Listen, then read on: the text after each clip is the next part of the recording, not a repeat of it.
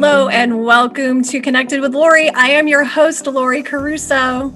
On our show, we always highlight the future innovations of technology.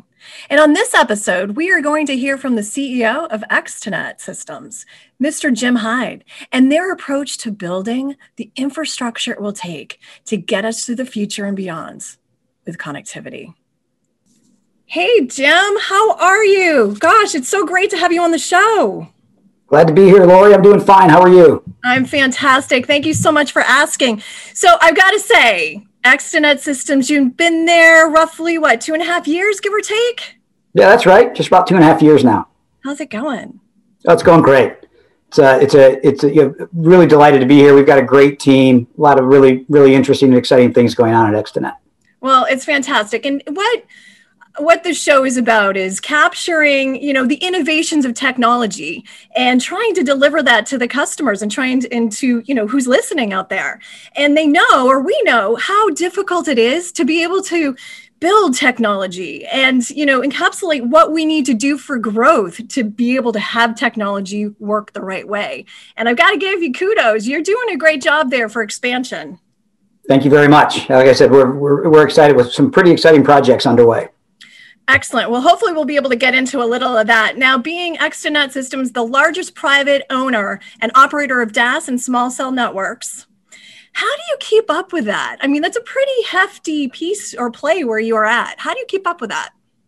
Well, we've been at it a long time. We've got great relationships with our customers, supported by a terrific team here, at Extenet with a lot of experience, in this space. So while the demand drivers are firmly in place and keeping us sort of hopping and on our toes, we've got a terrific team here at Extenet to make sure that we manage not only our existing business, but also meet customer expectations for the go forward. I happen to know a lot of those folks that work there at Extenet, and I absolutely have to agree with you. They're wonderful people, and there's no question you need that dynamic team behind you to support that every effort. So, being in this industry for a long time, working with the 3PO space, that model, I know that that's a model that, a lot of folks tend to go to, but I'm curious, is that still a viable model today? Yeah, now more than ever, right? If you think about the network densification requirements that the big demand drivers around 5G will dictate, a shared model using outside folks like ourselves becomes even more important to our largest customers, who are currently the mobile network operators. And then if you sort of layer in what we think 5G will mean to large enterprises, non-MNO customers, as you think about private LTE across campuses, smart cities, large venues, et cetera. Again, these are all areas where we're sort of experts and experienced in those areas, and these large enterprise customers certainly may not be. So a 3PO like ourselves, important to partner with, but maybe even more importantly, is the way in which you need to approach and think about shared infrastructure. Because at the end of the day, the shared economics and value proposition needs to be better than what the individual customers could do on their own. And that's what Extenet really brings to the party. So virtually you're bringing strategy, how someone can go to their build plan, knowing that they're going to have to, put their technology in their buildings, but you have to put a strategy around it, right? Well, that's right. And I think you need to stay, sort of out in front of the curve to the best, to the best we can, and which is what we try to do here at Extenet. But if you think about our business as a whole, we're, yes, we provide great networks and solutions to our key customers, but at the end of the day, we're a shared infrastructure and real estate business, right? I mean, we have infrastructure that we are able to build out at the request of our customers, and we can share that infrastructure to deliver high quality and better economics across the full ecosystem. And then it's also the access to the real estate, whether it's the large venues where we've negotiated and secured rights, to those venues that are important to our customers, or even, across the 740, municipalities where we do business, here in the United States, those key license agreements and the arrangements we have with those local jurisdictions. All of that real estate is increasingly important to not only the mobile network operator customers, but the cloud providers, the content providers, the large enterprises, that are our target customers as well. Absolutely. Now, do you see the mobile network operators actually still deploying to the extent, I know, in a 3PO model, typically you can, drive that, get the infrastructure built based on the carriers and, even have some sort of monetized value to it back to the enterprise customer. Do you still see that happening today? And if yes, what do you think? Is it going to continue to be that way? So look, I think both, and important to note, right? ExteNet, we're outdoor and indoor. We like to say we're the only real pure play in the space that can deliver outdoor and indoor solutions across the full customer set. Having said that, if you think about our full enterprise, our full suite, the 5G demand drivers are really what's going to dictate the need for additional densification, both outdoors, and indoors. And if anything, the indoor, the connected real estate becomes even more important across the full spectrum of what we do kind of going forward. And a lot of that comes down to not just the applications and services that our customers need to deliver within the confines of these large venues that we cover, but it's the way in which it's being delivered. If you really think about 5G and the way in which the mobile network operators want to deploy 5G, it's with mid-band and high-band spectrum. It's no longer going to be acceptable to try to deliver indoor coverage from a rooftop across the street. That just doesn't exist. We've got to bring the signal source inside, and then really you can run a host of other applications on the network that we deploy, in building, whether that's private LTE and 5G via CBRS and applications that can run on a private slice of that network, and then right on top of that, we can certainly be running public cellular and so forth on that same infrastructure. Excellent. It's definitely important for expansion for the network. There's no question. Now, tell me also, I know that you guys are making the news. We have, heard that you've entered into a few partnerships in January. You want to talk about a little bit about what those partnerships do for you as far as Evoke? I want to say that was one of them that I heard about. Mm-hmm. Sure. So Evoke's a new partner for us. We entered into a strategic partnership where we're providing our full suite of cloud-based services, but more importantly, connectivity to 14 of their data centers, and really offer their data center customers a choice in terms of content and cloud services. So I think that's an important partnership, and really indicative of some of the opportunities that lay before not just ExteNet but the industry as a whole. I think the traditional colo data center facilities themselves are taking on a whole new role, going forward. If you really start to think about what mobile edge compute really is going to look like, and who those tenants and who those customers are going to be, and where they need to be located, I think the regional data centers become a big part of that architecture and infrastructure going forward. And then extend that just a little bit further, I think it also maybe is a sort of a peek into the future. If you think about companies like ExteNet that provide these shared communications infrastructure solutions across the gamut of customers, and the need to bring to bring the ability to compute closer to the end user, you start to think about what does the hub of the future really look like? Where are those located? Are they located in places like Evoke data centers? Absolutely yes. DataBank data centers? Absolutely yes.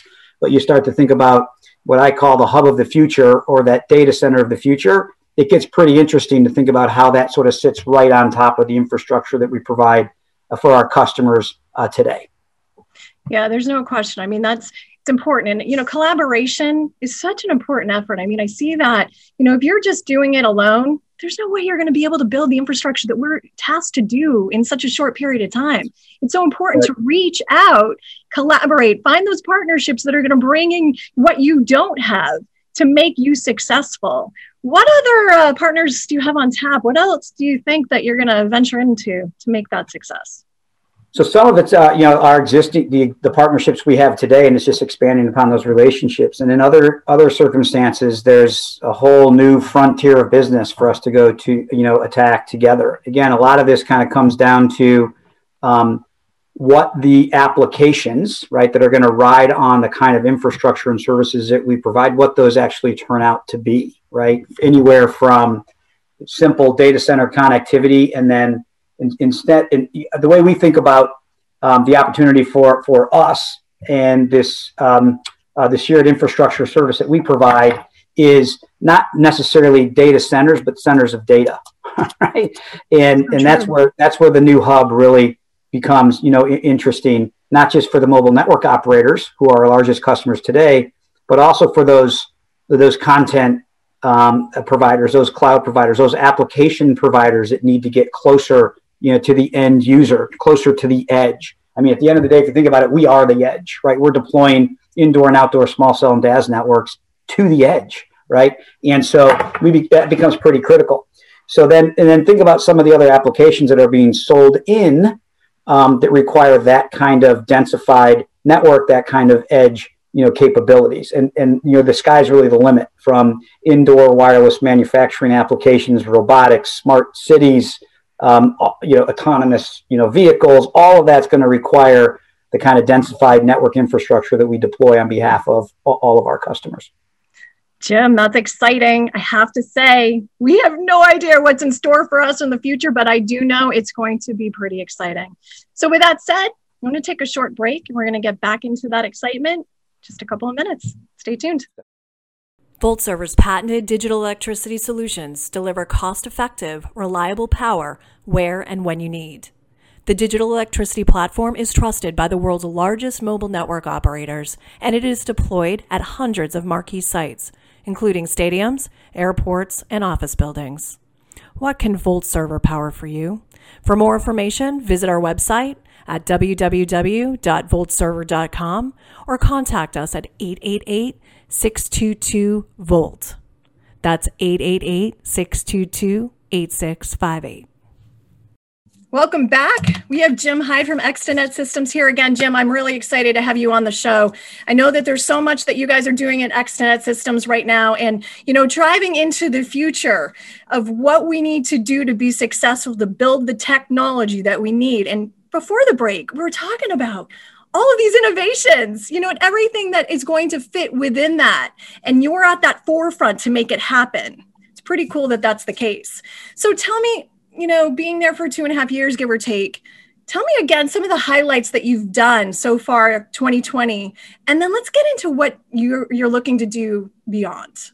Sure. Well, look, 2020 was an interesting year for Extenet. We learned a lot about ourselves, and very proud of the way the team reacted to really unprecedented times related to the coronavirus and the global pandemic. We had, the good news is, the way our company is set up, we have about 50% of our workforce that was already remote, that doesn't go into the office every day. We have 8 regional offices across the United States, and we were equipped and able to really kind of flip the switch in a 24-hour period and go totally remote.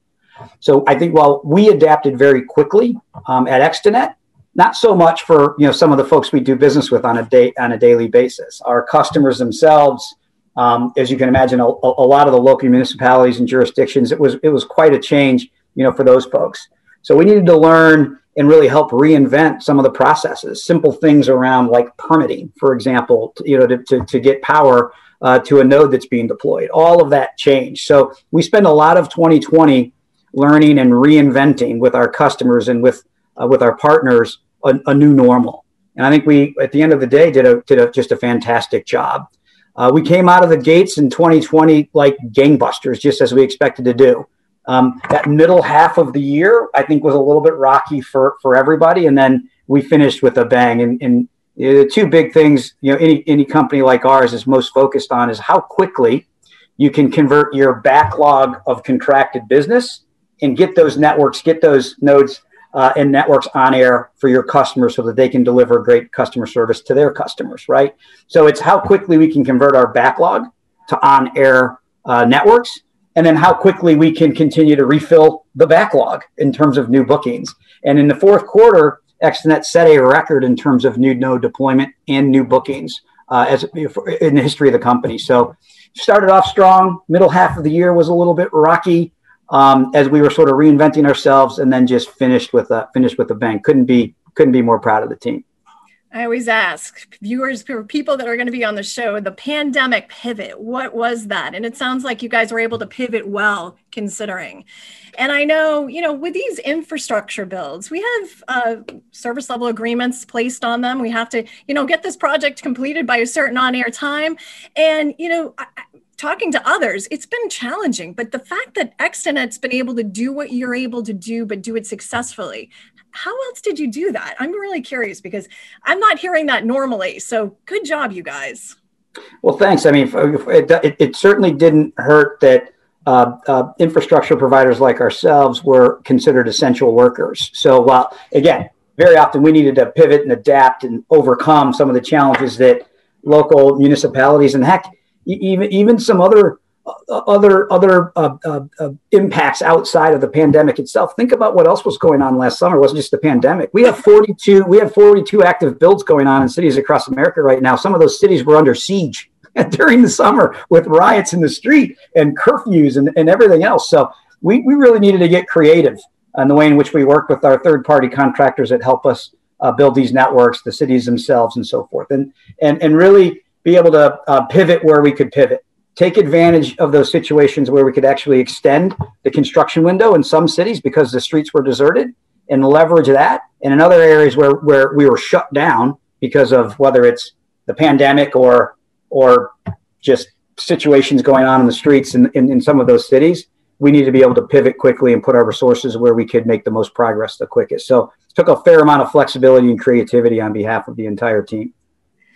You actually bring up such a good point because it's not something that we're thinking, right? Curfews, streets are shut down. You have to detour here. You've got an entire riot that you have to keep your workers protected from and push them over here, but yet still do the job and do it on time and do it well, by the way. If you think about it, and again, on the indoor side, it was interesting, right? Because here's an example, Cowboy Stadium. We delivered what we believe is the largest 5G upgrade network on the planet, right? The size of that deployment was massive. We did that project from start to finish, right? From first bit of work we were doing on a catwalk to fully operational network in 16 weeks. Why? Stadium's empty, right? I mean, we were able to deploy that in record time, right? Based on the situation. And so I think you need to just lean in and take advantage of those opportunities when they present themselves. And that's just another good example of how you pivot. Yeah, when you're drilling through the seats and the coring through the seats, you only had that cardboard person that's now sitting there, right? That's right. Much easier to work around. That's excellent. Wonderful. So, all right. So 2020, yeah, there's no question there were challenges. And hopefully we're going to start seeing those challenges dissipate for the most part, 2021 and beyond. What other things do you have on tap for future growth for Extenet for Beyonds? So we've got, as I said before, a massive pipeline of business where, our large customers are most focused on how quickly, we can get those networks on air, for them and deliver great connectivity. So in addition to sort of the normal execution on what should be another record build plan for 2021 relative to 2020, which was a record, then we've got a big pipeline of new opportunities as well. We'll be working very closely not only with our carrier customers on their 5G network plans and how we can best help them deliver and accelerate those plans, but we've got some other big projects in 2021. We're working closely, with T-Mobile on the network integration, with the old Sprint network, for example. We've got some very large, what I would call new strategic opportunities tied to the private network that I sort of hinted to later. We've got some very important and active proof of concepts out there with some big name Fortune 500 companies as it relates to private networks that we'll be focused on this year. So really delivering new sorts of services with our kind of infrastructure. And then last but not least, certainly equally important, is expanding the infrastructure services that we provide to include what we call the hub of the future, those centers of data closer to the edge. So that's really important for us as we think about 2021. Some of the challenges we're going to be dealing with in 2021, not the least of which is the reality of shifting CapEx priorities. We're coming off of, a C-band auction that's, double, in terms of sort of size of the prize of any previous auction in the history of spectrum auctions. And I've been around, for all of them. I'm semi sort of proud and embarrassed to say.